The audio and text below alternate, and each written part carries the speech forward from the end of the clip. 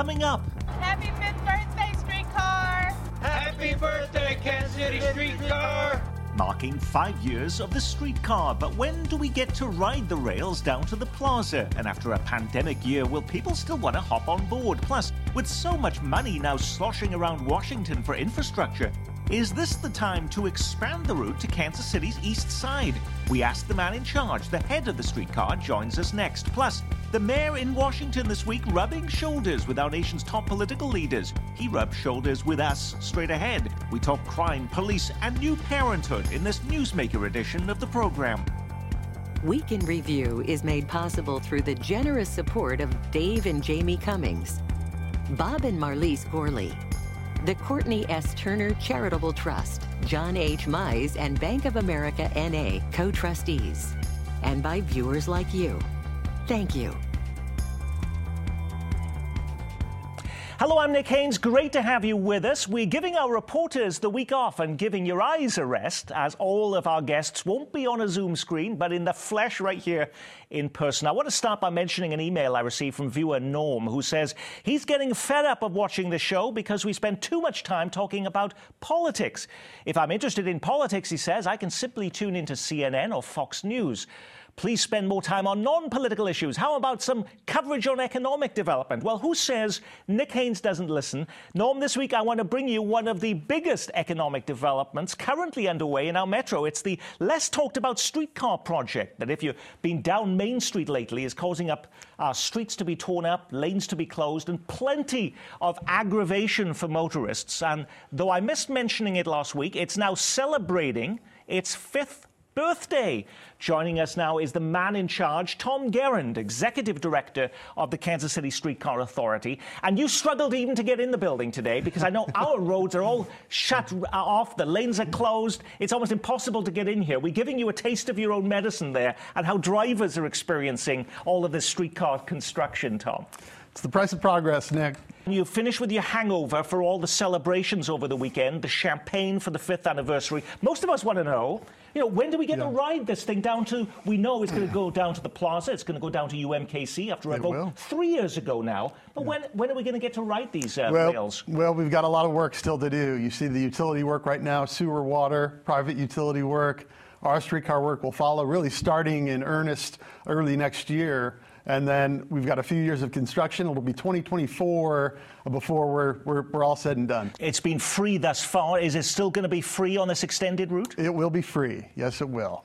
Have you learned lessons from what you did in the existing infrastructure, what you did with the first route, that you were going to apply to this one? Without a doubt. There's some things that are going to be obvious that the rider, that the public will see and notice, like transit-only lanes that give streetcars an exclusive lane to move faster and avoid traffic. There'll be some things that you won't see that we've learned. Changes in the mix of the concrete, for instance. A lot of us during this pandemic year have avoided crowds, and many of us are still nervous about going back into crowds again. Are you worried about people not wanting to hop on these streetcars right after this, as we come out of this post-pandemic? Well, it's going to be a long-term recovery for the city, and it's going to be a long-term recovery for transit. We're already seeing great numbers in terms of increased ridership. There's a lot we're doing with regards to mitigations. Masks are still required on board the streetcar and all public transportation, and we're seeing riders come back. In the media, we try to expose problems, and we're more interested in problems oftentimes than the solutions. I get that. But it's interesting, at the same time that the Kansas City streetcar was started 5 years ago, Cincinnati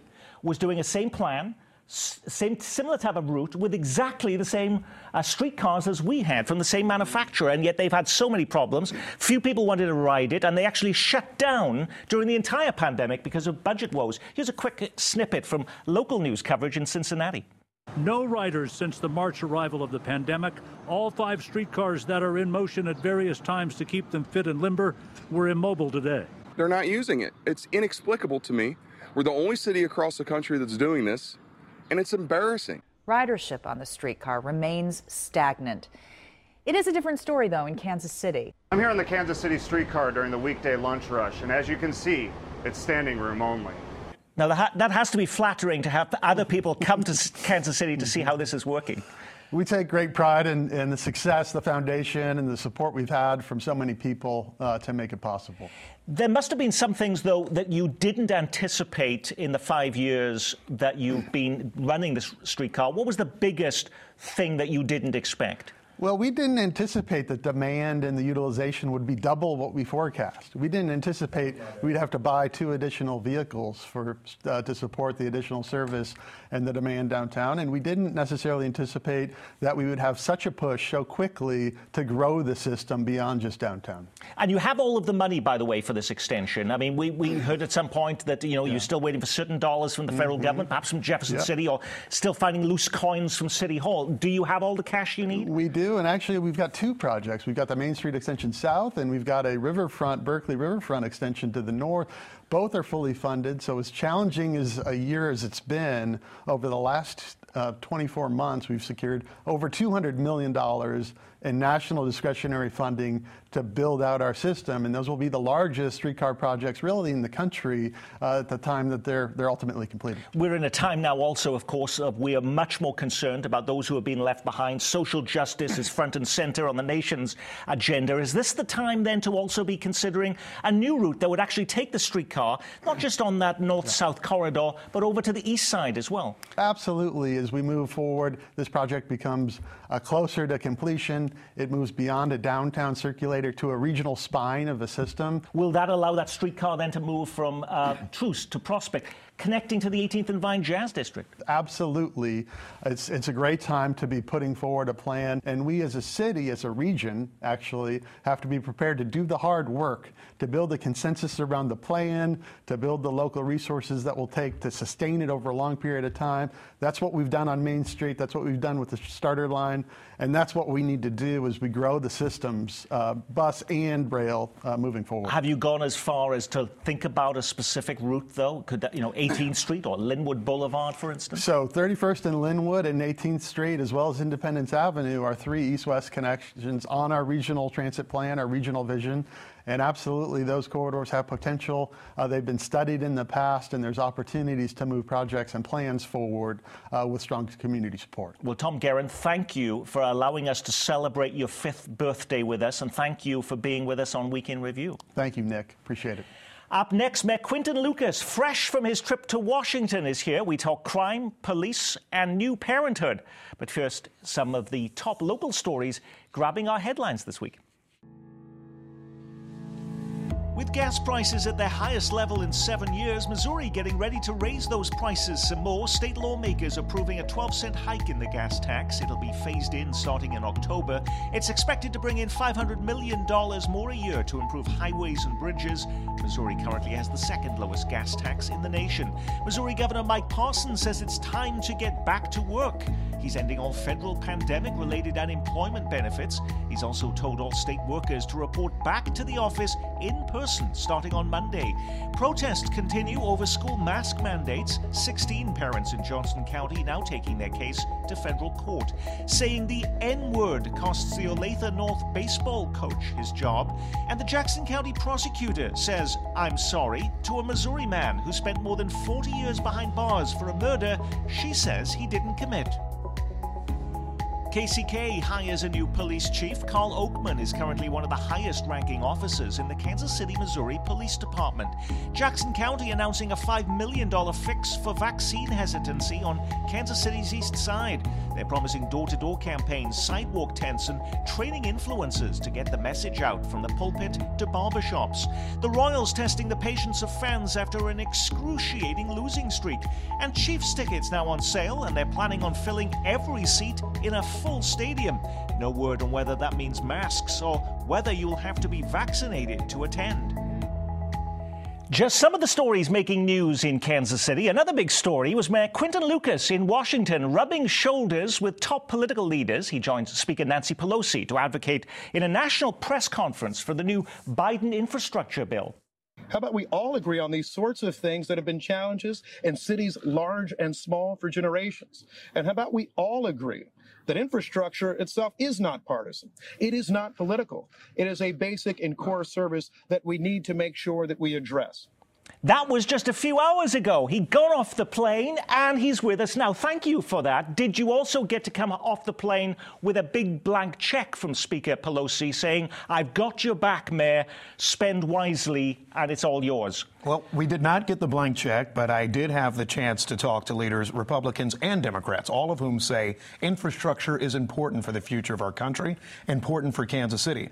I'm looking to them to get it done because Kansas City has the need. And whether infrastructure is defined narrowly or broadly, Kansas City has needs: roads, bridges, housing, cybersecurity. That's what we were sharing in Washington. You know, I looked it up. There are about 20,000 mayors in the United States. There were just 3 there with Nancy Pelosi and the top head of the Transportation Committee, the mayor of L.A., the mayor of Richmond, Virginia, and you.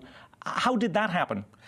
The way I think it happens is this. I have built relationships during my time as mayor of Kansas City and the U.S. Conference of Mayors. I have had the fortune to get to know some cabinet secretaries, and I think people recognize that there's a lot going on in Kansas City, from zero-fare transit to streetcar investments, the improved KCI terminal, the jobs we're bringing to Kansas City. I think they say we have a mayor that's doing things. We have a city that's getting things done. What is the top item on your infrastructure list, Mayor Lucas? You know, I think my top item really is programmatic spending. Every federal program we get, they usually say, here's $2 million, spend it, and we look for a bridge or something of that sort. How about we fully fund zero-fare transit for years in advance? How about we make sure that we're looking at east-west connections in Kansas City to help break the truce divide? You know, we just had the head of the Streetcar Authority on this program just before you, and we talked about this East Link there with the streetcar. Is that something you would push with this infrastructure money, that we could actually be connecting 18th and Vine, Troost and Prospect with the streetcar? Absolutely. I think one of the things that is unfortunate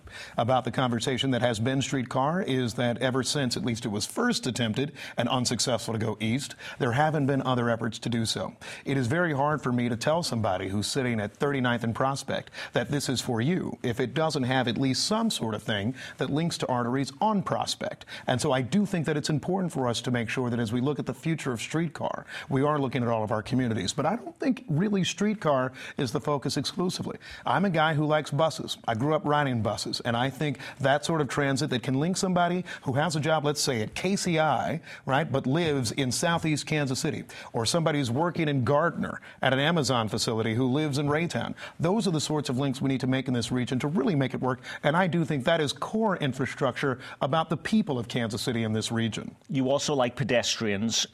Did we have chaos on Kansas City streets this week as you return from Washington, D.C., now that we do not have a jaywalking law anymore in Kansas City? What happened? We had anything but chaos, because here's something I've worked on my entire time as mayor, which is laws that aren't being enforced fairly and are largely out of date.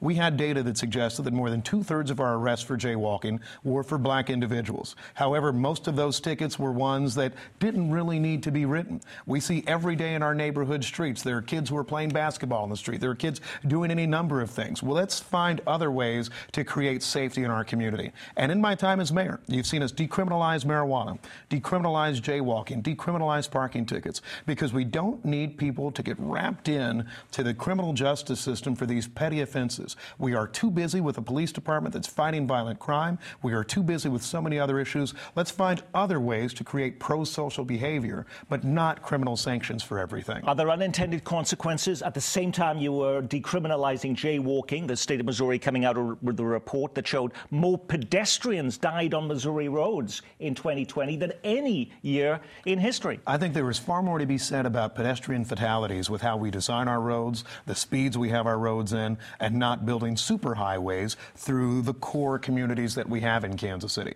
The more that we make pedestrian access important in our planning and development codes, in the roads that we're building, and renovations that we're doing, that's the way that we make people safer. And I do not think having officers that are standing out and writing several hundred tickets is going to make a difference. I ask anybody watching this show, have you ever jaywalked? Everyone will say yes. Question, have you gotten a ticket? Most will say no. There are other ways that we create that pro-social behavior. And for example, when I was in college, they actually just put up a barrier in one area where we were all crossing the street, right? It's those sorts of things that you do, not trying to criminalize people. This last year has shown us that one way that we address police-community relations is making sure that the police are working with you on only serious, very violent things, or building community relations in a positive way. Writing a bunch of tickets isn't the way to get it done. Let's talk about police officers. And as we record this program, the Missouri legislature is moving towards putting on the governor's desk a bill that would end the restriction on police officers having to live in Kansas City. You're upset about that. Why? What difference would that actually make in your view? Not a fan at all. But first of all, let's assess what they did. This is not a proposal that saves a single life in Kansas City.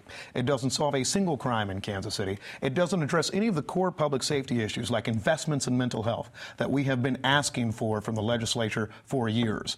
All it does is continues this cat and mouse game that the legislature has played with Kansas City that in some ways is just trying to, in a way, destabilize police-community relations. You talk to most Kansas Cityans, they like living in Kansas City. They respect living in Kansas City, and they like that their officers live in Kansas City as well. This is not a benefit for us. This was a problem that did not exist in Kansas City. We can recruit officers. It was the St. Louis Police Department that was having any number of issues. Kansas City has 14 school districts. It's a big city. You can live on a farm, you can live in a downtown high-rise. And so we are proud of the diversity of options we have for our law enforcement officers. We're proud of our rank and file. I do not know why anyone would pass a bill like this claiming that it's helping solve anything in Kansas City other than to antagonize people and to tear our community apart at a time when we're trying to enhance police-community relations. We have the head of the police union, though, this week saying they may be on target here to lose 110 police officers this year from retirement and going off to other things, from private security to construction. If it's not a problem right now with recruiting, aren't you going to be short of officers in the future? Well, first of all, you should have other sources than just the head of the police union who wants more money for the police department. I had that critique from that story from day one. But assuming arguendo that he is correct, I'm someone who proposed a budget that allowed $250 million, $250 million, to go to the Kansas City Police Department. Most city departments were cut by 11% this year. Our cut of the police department when we had budget challenges was only 4%. This city has invested mightily in our police department. I fully support having new recruiting classes. We continue to try to work with the police department to make sure we can get those. And I'll make one reminder. Without having local control of the police department, that $250 million, perhaps some of that could be spent on a new recruiting class. We've had a number of retirements, sure, but that means you also have a number of salary dollars that are freed up. Where are those going? How can we make sure that we get classes in that way rather than just arguing the sky is falling? That's what we're interested in working on. I don't think it's the sort of thing that suggests that we need people to come in from any number of other jurisdictions around Missouri. I respect them all, but I'd just love for somebody to live here in Kansas City rather than perhaps Sedalia if they want to police our streets. We are tracking just as many homicides this year as we did last year, which was a historic record-breaking year for homicides in the entire city throughout history. But a lot of people think, well, nothing has changed. Nothing's happening. There's no fix. What have you done? That's a fair critique. I think it's a very fair critique. Clearly, what we have done, not just this mayor, but mayors for as long as I've lived, and it's been 36 years, we have not made the dramatic changes we need. I will note one thing we have done. We've continued to talk about police budgets, and sometimes we've hired more officers, we've hired fewer. It doesn't seem as if hiring fits the bill. You know the difference that I think makes? If we get our legislature to understand that investing in things like Medicaid expansion, health care for people in Kansas City, investing in things like better wages for Kansas Cityans so they will be at work, those are the things long-term that can help us make a difference. It gives people hope. It gives people opportunity. But instead, if you just say to everybody, we're going to keep the same social conditions forever, the same social conditions that I've seen in this city for 2 generations, then you will continue to see these challenges as we've seen throughout the country. So that's where I want to see some level of difference. I was in Washington visiting with the Department of Justice. We look for more grants to invest in the aforementioned mental health, invested in conflict resolution in our public schools. There's much that we can do. We need to do more, and the answer is not just as simple as the number of officers on a ledger. We have got to invest in communities and neighborhoods. We need that help from the legislature. Thus far, we have not received it. That help from the legislature is that they would allow cities like Kansas City to set their own gun rules. That was something you've been talking about this week. But this is a legislature that has not allowed you, or in fact, doesn't trust you to spend your COVID money. fairly and accurately. Why do you think they're going to allow you to change laws here in Kansas City when it comes to guns? You know, hope springs eternal. I will continue to work with everyone that I need to make sure we get things done for Kansas City. And sometimes that is asking year after year after year. But we will continue to do that. Kansas City is an economic engine and a driver for the state of Missouri and the state of Kansas, frankly. This region is so important and key, and a blemish that we have is public safety. So I would ask, while all of our state senators and representatives are back home over the recess period, that they think about, well, how can we make Kansas City safer and stronger long term? I have visited Jefferson City a number of times. I visited Republicans in Washington. I will keep doing that, even if it falls on deaf ears for now. If they give you that right, what policy change would you want to see happen? I think it's very clear that we should not have guns in the hands of those who are domestic violence offenders.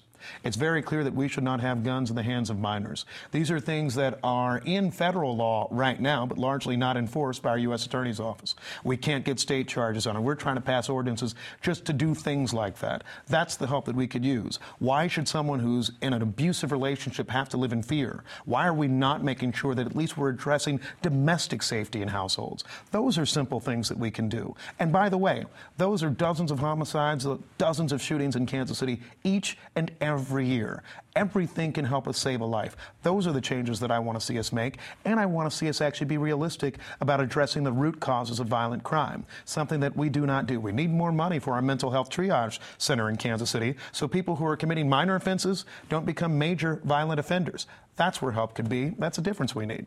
2 weeks ago, Johnson County removed its mask mandate, and from all the reports that we see, there hasn't been these mass disturbances out on the streets and altercations between store owners and employees and customers. The police haven't been called in. Does that give you pause now to say perhaps we want to drop the mask mandate in Kansas City now too? Well, I've said a few times that Kansas City will continue to be responsible on its mask mandate, always has been, always listens to science and public health recommendations. When we issued our last order, so now it is just masks required indoors if you are unvaccinated. I will note we are, so we get to not wear masks right now. We said that hopefully this would be our last order. I fully expect Kansas City's order to expire on May 28th, and after that we'll continue to push public health advice and warnings, trying to make sure people get vaccinated, focusing on that next phase of how we fight COVID-19. But I'm proud that our interventions in Kansas City let this region saved thousands of lives. That's something I will always be proud of, and I think that's most important. We did not abandon our elderly populations. We did not abandon our vulnerable populations, and I think there are people alive in Kansas City today thanks to those public health recommendations I received from Dr. Archer that we made sure we put into effect in Kansas City. The Chiefs just announced they are going to be coming back this next season with a full capacity. They're selling every seat at Arrowhead Stadium. So will they be wearing masks under your policy then? If you're dropping the mask mandate in May, no. Would they have to be vaccinated? Well, I hope the NFL continues to work with public health leaders in all of its jurisdictions to make sure that they're responsible and they're safe. I was proud that Kansas City was the first stadium to reopen, but we reopened responsibly. Our model for reopening was what was used by Governor Cuomo in New York when the Bills played a playoff game. It was used all around the country. We will continue to make sure we're safe. We continue to work with the Kansas City Royals on reopening. I even had a conversation with Sporting Kansas City about reopening, and I'll note that they don't play in Kansas City, Missouri. I think it's because we have been leaders in what responsible reopening looks like. We will continue to have those conversations to keep people safe. And Governor Cuomo, by the way, has now announced in New York that when they come back, these stadiums, there will be two different sections. There will be a vaccinated section and an unvaccinated section. Is that something that you think we would do that in Kansas City too? There are a number of differences between myself and Andrew Cuomo, and that will just be one of them. I don't know how you administratively work out such a thing. I hope that working with the teams, the National Football League, Major League Baseball, and the Royals here throughout the summer, we find a way to open in a reasonable, responsible way. There still is only so much control that we can have over individuals. We need to make sure we're balanced with this, and more than anything, we got to make sure we're getting people vaccinated. That's why I've been going door to door. I was door to door on the west side on Cinco de Mayo to make sure that folks knew vaccines are available, they're close, they're safe, and there's something that's imperative for keeping this community, making this community safer. The last time you sat around this table, you were so-called footloose and fancy-free, so to speak.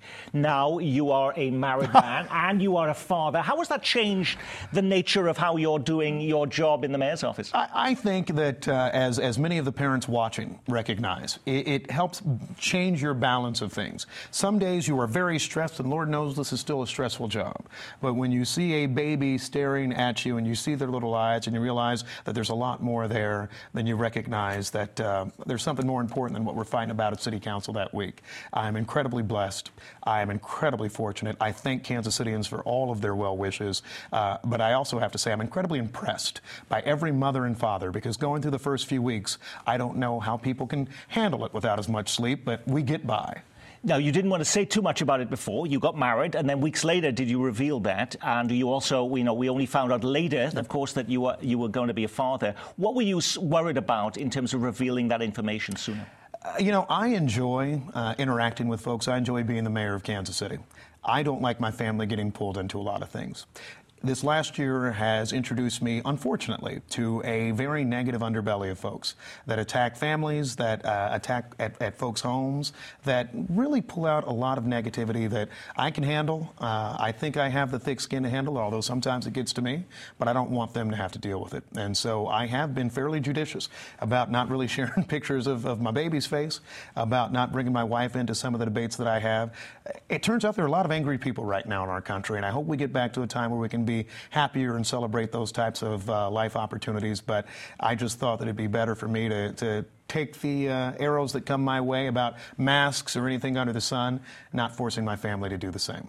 When you announced that you had got married, that you had the baby, I thought no longer is he going to be interested in running for Roy Blunt's U.S. Senate seat. And yet I still see on NBC News your name is still mentioned for this. So you're still interested in that? Well, I will say this. My priority 1 is my family. Priority 2 is Kansas City and making sure things work here. But I think priority 3 of mine is making sure that voices like ours, reasonable voices that care about the future of Missourians getting good health care, Missourians being safe, Missourians getting fair wages, is something that is vital for all of us. And so that's why I want to make sure that there is somebody who runs in the next election who will speak to those types of issues. I hope the Democrats have a standard bearer to do that, but if we do not, I say that as one, that's certainly something I would explore and would be interested in. I would ask the indulgence of my wife, the indulgence of my family to perhaps see what that would look like. But not making any declarations on that now. I have a big job and a lot of work to do as mayor of Kansas City, a job I love. And I'm going to let you go ahead and do that right now. Thank you for stopping by right after arriving at KCI Airport from Washington. We appreciate you being on Week in Review. Our reporters are back next week. Until then, from all of us here at Kansas City PBS, be well, keep calm, and carry on.